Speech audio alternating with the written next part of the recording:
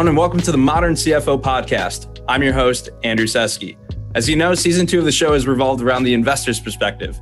And today we're fortunate to be joined by the founder of the Caribbean Diaspora Angel Investor Network, as well as the Guyana Economic Development Trust, Oslene Carrington. Oslene, thanks so much for being here. Andrew, thank you for having me. I'm super excited to chat with you. So our listeners may have noticed that these past few episodes have slightly deviated into more unique private investors, including Kurt at Clearco, who just announced today a $250 million investment from SoftBank for non-dilutive capital deployment, or Aman at Practical with his approach into the secondary market of buying LP interests. Today, it may not surprise you that we're focusing on Oslene's incredible approach at broadening the pool of investors in the private markets. Well, maybe even the most unique aspect of this podcast is that for the last few episodes, my favorite question, what do you feel is underestimated in the world, has actually been unanimously human capital. Today, we get to learn from someone doing it herself from a formal standpoint of supply and demand economics with a comprehensive understanding of risk. So that's my personal pitch for this podcast. And Oslene, I'm excited for you to take the show basically from here. But maybe first and foremost, could you give us a little background about both of your founding experiences and where your passion and identifying the opportunities for these firms came from? Sure. Again, Andrew, thank you for having me. And I'm really excited to share my journey, but also the opportunities that lie ahead with your audience. So first and foremost, I have a sort of, as many people today coming into this arena of investing do, I have non-traditional background. So first of all, I am an immigrant. I came from Guyana, so hence my focus. And I came here in the very early 70s on Christmas Day, and immediately I was unhappy because it was winter. But since then, I've gone to school here. I've grown up both in the professional sense and personal sense here in the US, but with a very, very strong tie back home. I mention this because it's relevant to both startups. So, and these aren't my first startups. So I'm a sort of serial startupper, if you will, or a starter-upper. My very first startup was at 22, 23, right out of B school. I ran a really fun firm for about 4 or 5 years. And unsurprisingly, at that age and in that time, that was the early 90s, it didn't survive. But I learned a lot, and I still use the lessons from that experience in the 2 businesses, or it's actually more than 2, but in the businesses that I have the privilege of running today. But since my very first startup experience, I have run startups or initiated programs within the various companies that I've worked for. And that's where my sort of, I'm going to call it a lust really, for creating things. I see myself as a creator and an operator more so than a professional investor or, deep finance person. I'm a creator. And so I also like solving problems. So with that, those ways of thinking and being, I've been able to launch and create a lot of things, again, in the different companies I've worked for. How does that sort of bring me to where I am today? So most recently, I was working as an administrator in academia, and I'm here in New York. And many of my friends, colleagues, obviously family, are from the Caribbean. I happen to be at home in Guyana at one point visiting about 5 years ago, and was at the university there where I have friends and saw some really amazing things happening in terms of innovation. Like a lot of universities, they have these annual presentations of students, research conferences. And there was a research conference happening at the time I was there, and I saw some amazing ideas. And I went around to everyone, and they had things happening in different rooms and different presentations. And I went to one of the administrators and I said, so what happens with all this stuff? And they were like, what do you mean? What happens is what's happening now. Folks do presentations. And I'm like, well, what happens with the ideas? And obviously, like in a lot of academic settings, the ideas remain research. They go in a drawer or whatever. And immediately, because I have this experience of a combination of commercialization and attracting capital to startup ideas, because I was in academia, but prior to launching these businesses, I had experience doing that, startup programs and finding funding for them and commercial, relationships with the private sector and with the academic environment and staff and so forth. And so it just clicked for me very easily to create something. And so what was born from that is something called the Guyana Innovation Prize, which is like, an MIT prize or any of these other university-based prizes, where I go find money. I find capital, either initially as donations. We started out and in many ways still are a philanthropic endeavor, and find capital and match those up with great ideas. And so annually we have a competition, and the funding is awarded to the best commercializable ideas. We've been doing this now for 4 years and have 8, I'll call them portfolio companies, 2 of which are now launched in the US. And so that brought me to the second business idea, which is the Caribbean Diaspora Angel Investor Network, or CDAIN, because, again, we would find the funding. We have corporate sponsors now and, a USAID government grant. But point is, now we're able to take these ideas and go to the next stage. So you could sort of say that the initial support is pre-seed, and that what we then do is, you could sort of categorize pre-seed in stages. Maybe there's a pre-seed A and a pre-seed B round, or whatever you want to call it. I mean, we can pretty much make up anything we want in this space because it is still pretty much angel. And so now through the network, we're able to bring those products along further and get them ready for, or actually get them invested in. So that's what we do.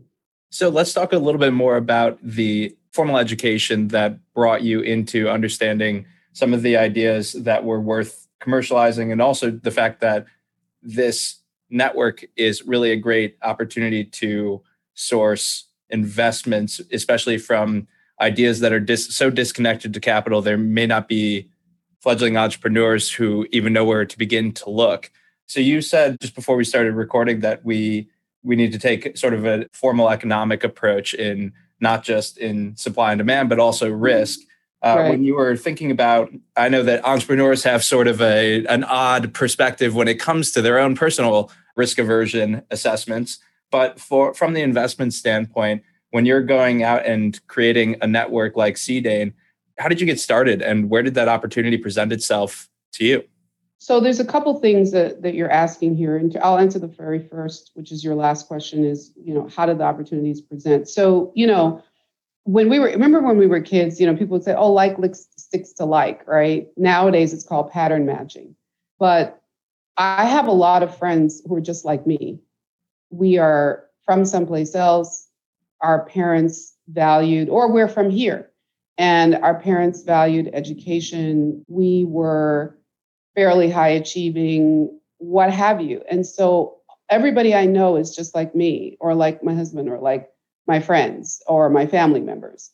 And so because we're all the same, we would talk about not the same, but similar. We would talk about the same issues, and we would have a different perspective on the quote unquote problems that people were lamenting. So, folks would say, startups have a hard time attracting capital. I'm like, well, imagine if you're a startup in another country, and you've got a fantastic idea, or you're a startup that is non-traditional in some way. And so while the market is sort of leaning towards this now, this isn't a new concept. And in fact, the way that it's been dealt with in many communities, particularly those that have a sort of African basis, whether it's Latin American or whatever, is a concept called the susu. And a susu basically is where communities of people who all know each other. By the way, the susu is what's behind microfinance, or the initial one that we were introduced to in the US by, I forget the name of the organization, but I guess the gentleman is from Bangladesh. But the point is that a susu is where a group of people in the community get together, they pool their money, and that money goes to one person's need. And it's a circle. So if you've got 12 people in the circle, and the susu goes around once a month, then everyone's contributing. And at least once a year, you're going to get the pot, and you take that pot and you start a business, or you take that pot and you buy a house, or you take that pot and you pay for your child's education. And so I didn't decide that I wanted to use the susu model, because that's not what we're doing. But the idea of community coming together to find opportunities, and that we're all familiar with, or that we can connect to in some way because it's either from places that we know or it's addressing problems that we know happens, quote unquote, back home, then that's kind of how it all came together. So, and to your question about risk, I mean, we don't see these things as risky because we know what the challenges are. We know what the needs are. And what I was saying prior to the show starting is that it's amazing what people consider risky. Like, I would never put my money, for example, in penny stocks. I would never put my money in yet another IoT solution when most people in America and in the world are not living in quote unquote smart homes. Like, I would never do that. And I'm not saying that stuff isn't smart. I'm not saying that it's bad, investing to do that. I'm just saying there's so many other problems in the world that are fundamental. And there are a lot of smart people in other places that have solutions for these problems. And if the capital met up with that, there'd be a lot of very, very wealthy people. And it's the basis of that I said, well, why not us? Why couldn't it be us who were not only pooling our money to solve the problems, but potentially experiencing a wealth boom? Oh my gosh, Oslene, that's amazing. I think that for our listeners that have stayed with me through the number of shows, I always say you should just pause right there and click that back 30-second button a few times until you get to repeat and re-listen to the last comments you made, because they're really important.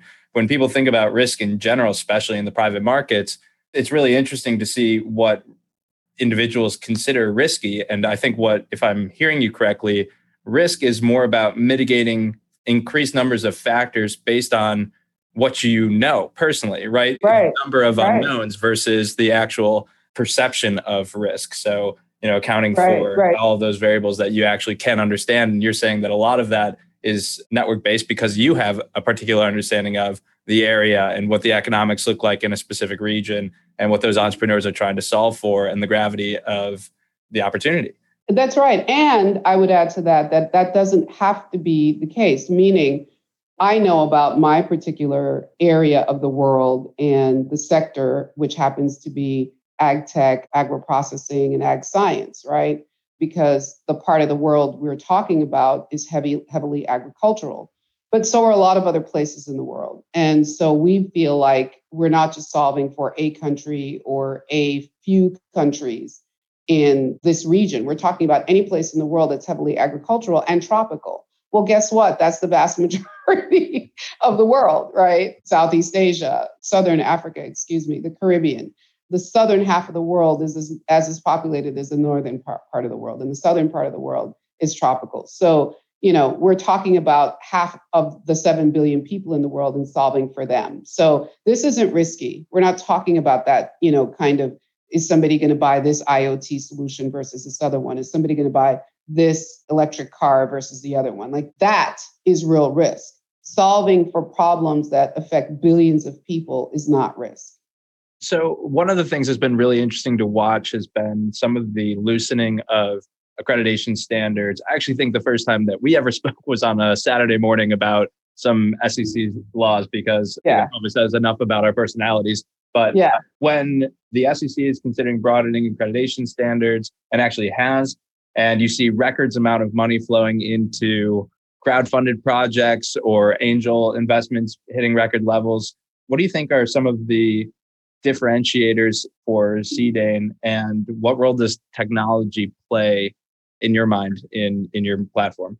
We probably sit in the middle. Well, first of all, let me back up. I have enough knowledge and experience to know that there are spaces that we can't and don't want to play in, that we don't want to operate in. And I also know, again, talking about the community that I wouldn't say serve, but the community that makes up CDANE, that we hope to add to in terms of what CDANE is. The risk aversion is a different kind. It has to do with trust, and it's not about data.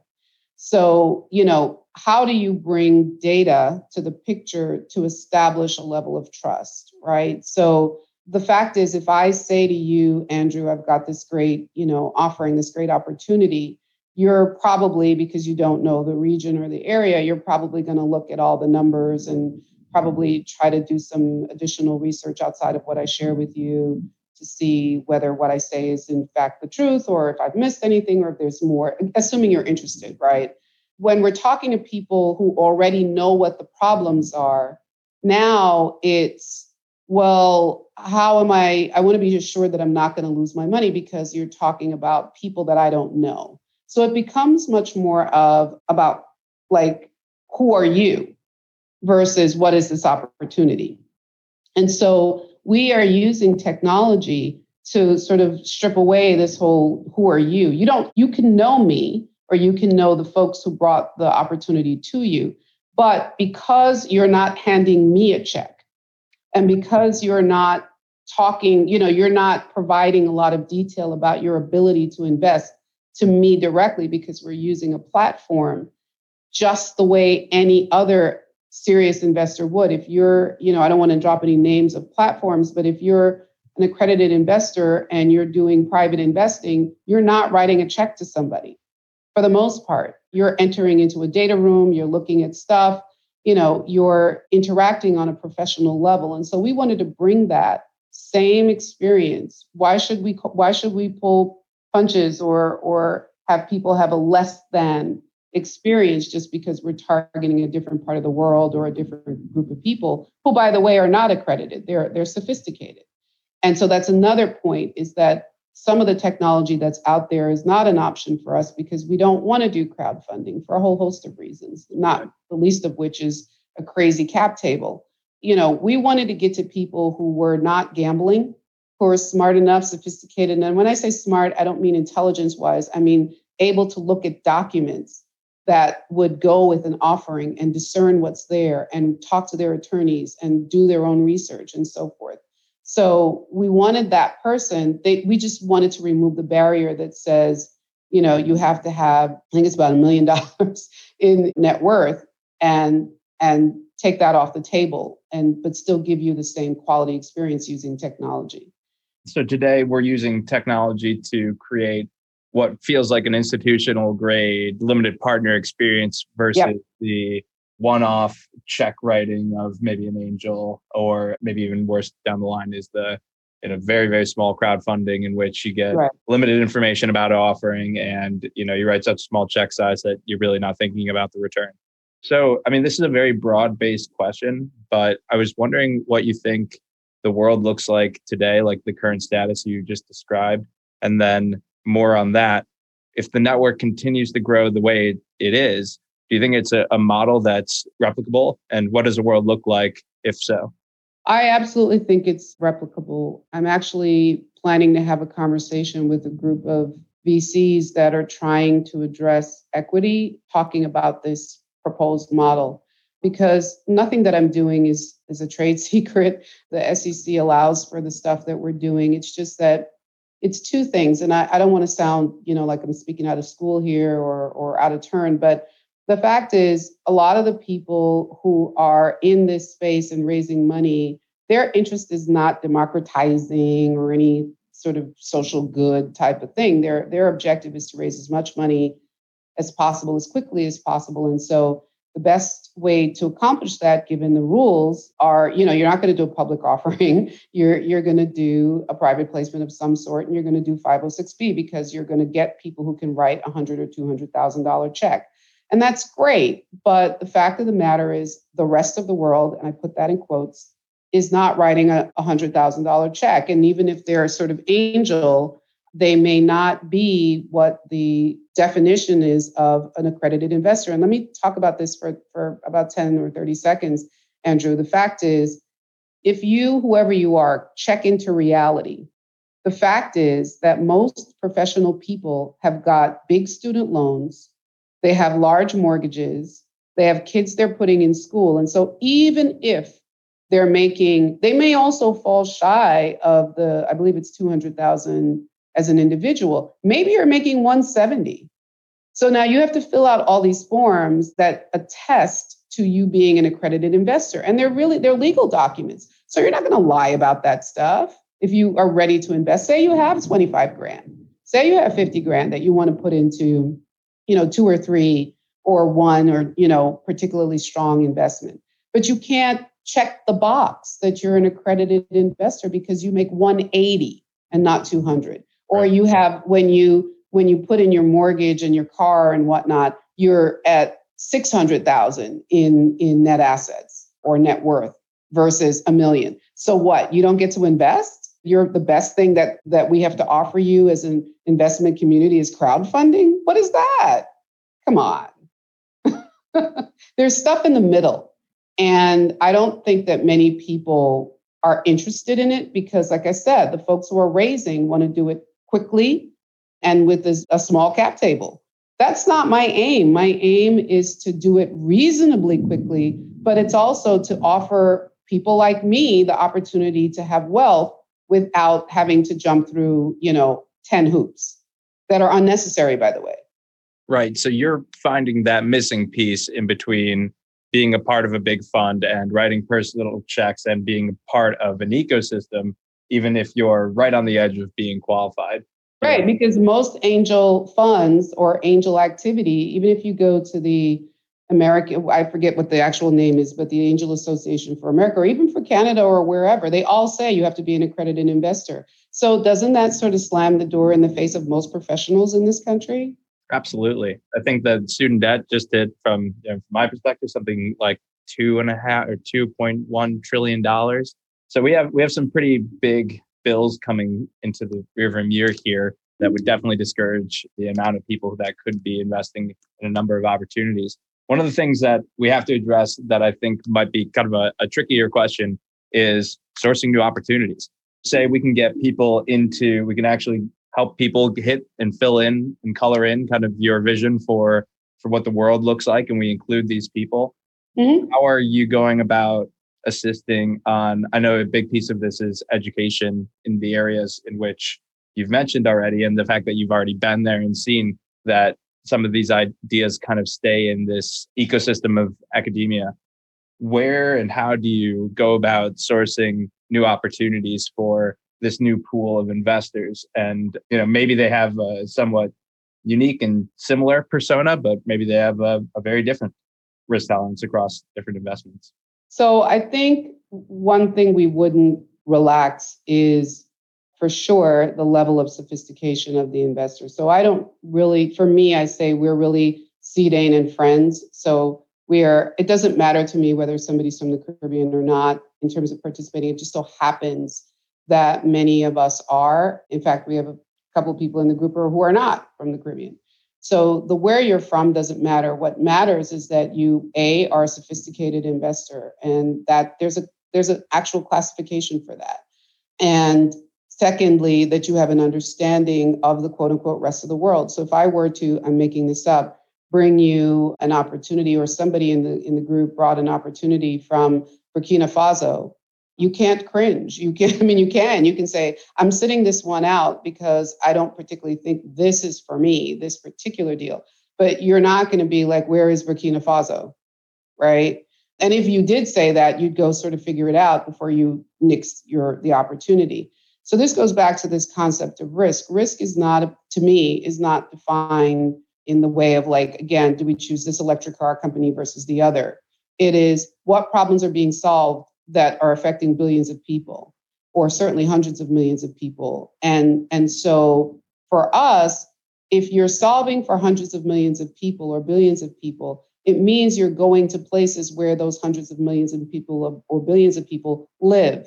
And I assure you, having traveled in a lot of places that other people are not interested in, there are people solving tremendous problems every day, everywhere. And so what we've done is we've decided to focus on a particular part of the world. We have a pipeline. Our problem is not pipeline. Our problem is absolutely not pipeline. I have so many high quality projects coming to us that have got not just I have an idea. These are MVP, proof of concept, box checked ideas. What we don't have is, in some cases, the time to evaluate and spend with all the founders. Not evaluate, we evaluate them for sure, but some of them, they need a little bit of extra work, and there's only so much time in the day and time in life to spend addressing these things. So we just pick the ones, as any investor would, that are going to solve the biggest problems, and the people are nearly close to ready or are ready. Like, we don't have to do a lot of work to get them to the place where they're investable. So there's a tremendous number of such opportunities all over the world. Because again, we're looking at ideas that are solving for the billions of people who are not needing another way to open their garage, right? Right.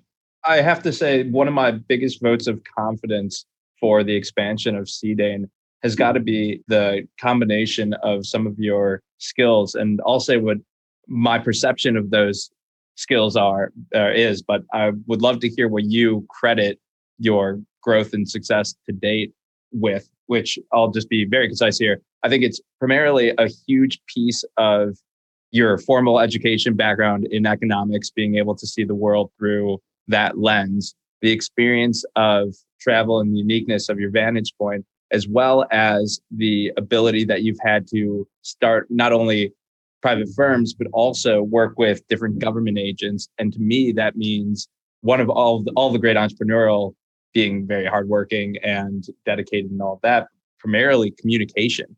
And I'm kind of curious to know if you feel like one of those stands out the most. But a big piece of this in my mind is just communicating the opportunities really effectively. And what I see you doing with CDANE feels like you're connecting dots, and you're in the unique driver's seat to be able to explain to everyone, which is why I'm really excited to have you on the podcast, that it's not only possible, that it's already happening, right? The tectonic plates are already moving together. It's just that people need to be aware of them.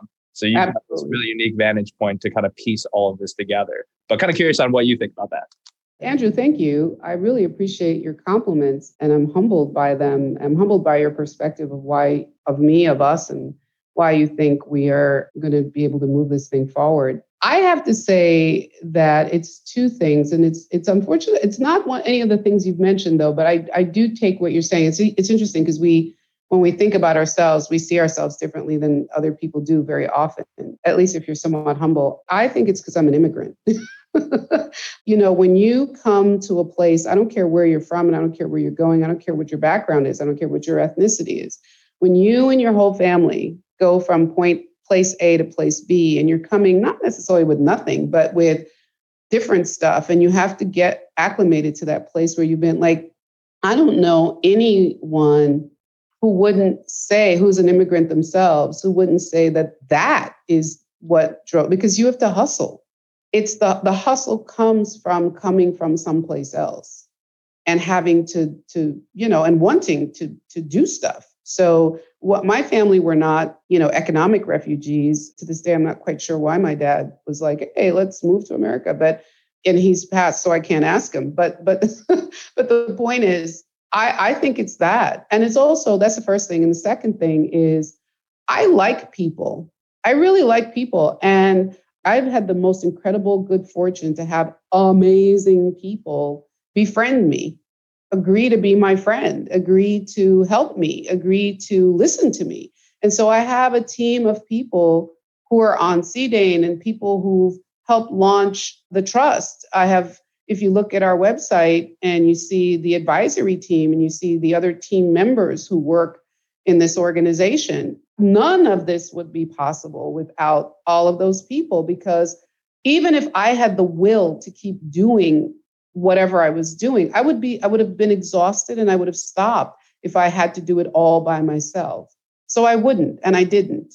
So yes, I would say the ability to communicate what the vision is because people don't want to be associated with things that they perceive to be nonsense or not going to go anywhere or whatever, even if they go along with it because they like you. They'll get off the train eventually.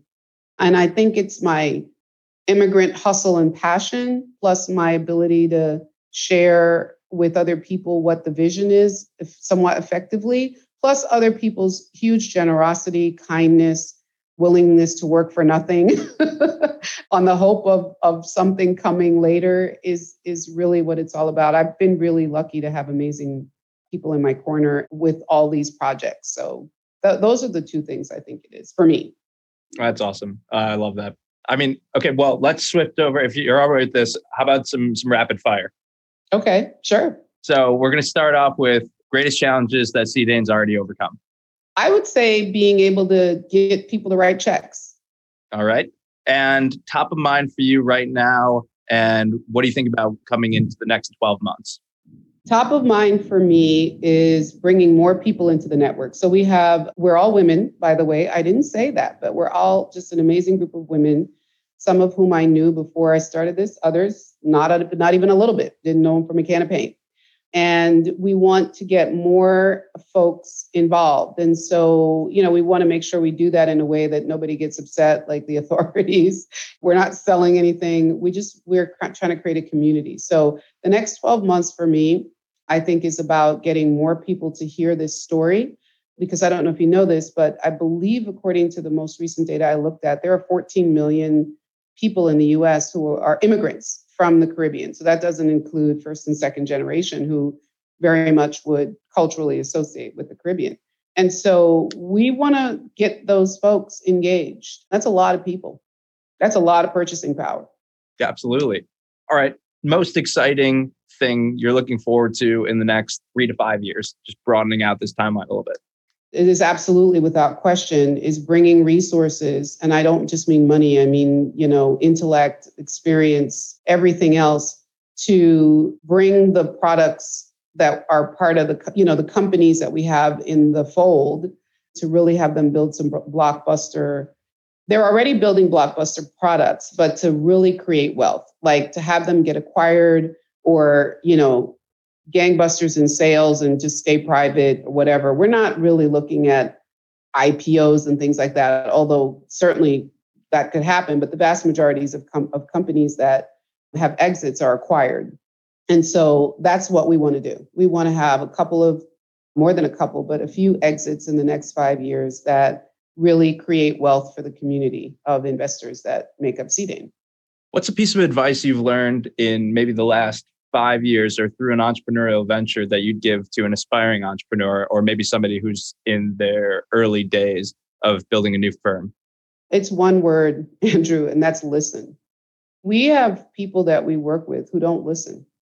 Those are the folks that we don't take forward. So as I mentioned, all of this kind of started from this innovation prize that we run program. It's a 1-year program and it's serious. And we find sometimes, which is very often the case, it's not particular to us, the entrepreneur is so attached to whatever that they're not listening. So the biggest piece of advice that I took myself, I am a listener, by the way.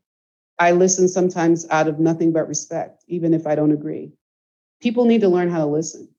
Absolutely. Okay, so you've got a really unique vantage point. We've covered that you've got a really incredible education background, and you've worked with governments and you've started companies and you've got new networks going. And I know this question's already coming because I ask it every podcast, but what do you think is most underestimated in the world? It doesn't have to be about anything we talked about. It could be a trend, a technology. What's just one thing that you think that the world just hasn't quite caught up to yet? Funnily enough, it doesn't have to do with our work. I think the thing that people haven't caught up to is the impact of COVID on education, on the readiness of young people for the next stage in life. I think, I used to run a charter school, and I've been in education for some time, either as not as an educator, as an administrator or someone who ran programs or whatever. And what I'm not sure we've processed is what happens, which we saw when you're in a school environment, what happens when kids miss school. I'm not talking like a few months. The loss that happens every summer. So imagine multiplying that. A summer's 2 months. Imagine multiplying that by like 8, right? So we are going to have some serious problems as the world. We're not even just talking about the US, based on the fact that so many young people have been out of school, because homeschooling is not real school. Most parents are not equipped to teach. They don't have the physical equipment. They don't have the wherewithal. They don't have the they're sending their kids to school. They in some cases didn't finish school. And for those who, and let's not make this about economics, there are lots of people who aren't doing a great job homeschooling their kids because they have very demanding jobs.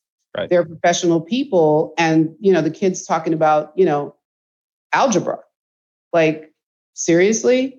So yeah, there's going to be a big impact on our world as a result of that I don't think enough people are thinking about, and certainly don't have any solutions for it. So where I think the next thing is going to be is those companies, those solutions that are going to come in and address that. And it doesn't always have to be about some new app. There are lots of ways to solve things that do not involve apps, but they are about forming company to figure out a way to address it and make money doing so. So I think to me, that's like a very, very big thing. Well, with great problems creates great entrepreneurial opportunity. So we never know. Sure. Maybe it'll come. Maybe some of these solutions will come from CDANE, which I would love to see. Oslene, where can people find out more about CDANE and GEDT? Sure. For GEDT, I encourage people to go to innovateguyana.org. That's Innovate. Guyana is GUYANA, one word, innovateguyana.org. And as far as CDANE, we are at Diaspora Investor Network.